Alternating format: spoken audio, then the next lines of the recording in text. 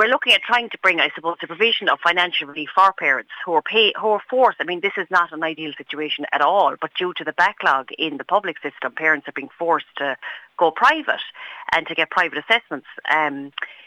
So we're actually pushing that there's going to be some financial support and financial relief given to parents for this. Like, for too long, I mean, the waiting lists are through the roof. As of March, actually, 2023, there's actually 10,696 children have been on a waiting list for over 12 months.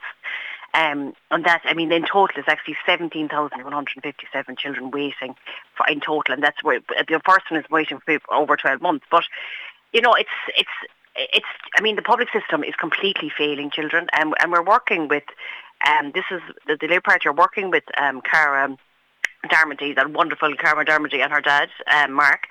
And they like to say that there's a constant battle with the state. I mean, she's an incredible young girl that has been forced, I suppose, to raise this issue because of her two younger brothers that have autism. So, like, it's crippled. I mean, at the moment of the cost of living crisis, people are being crippled. Never mind families where a child has autism or any disability with all the extra costs attached to that.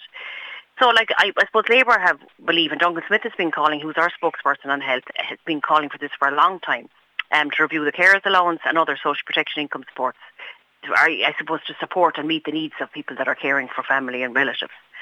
So, I mean, this is the third time in 3 years that we've demanded radical change for families that are left behind by this government.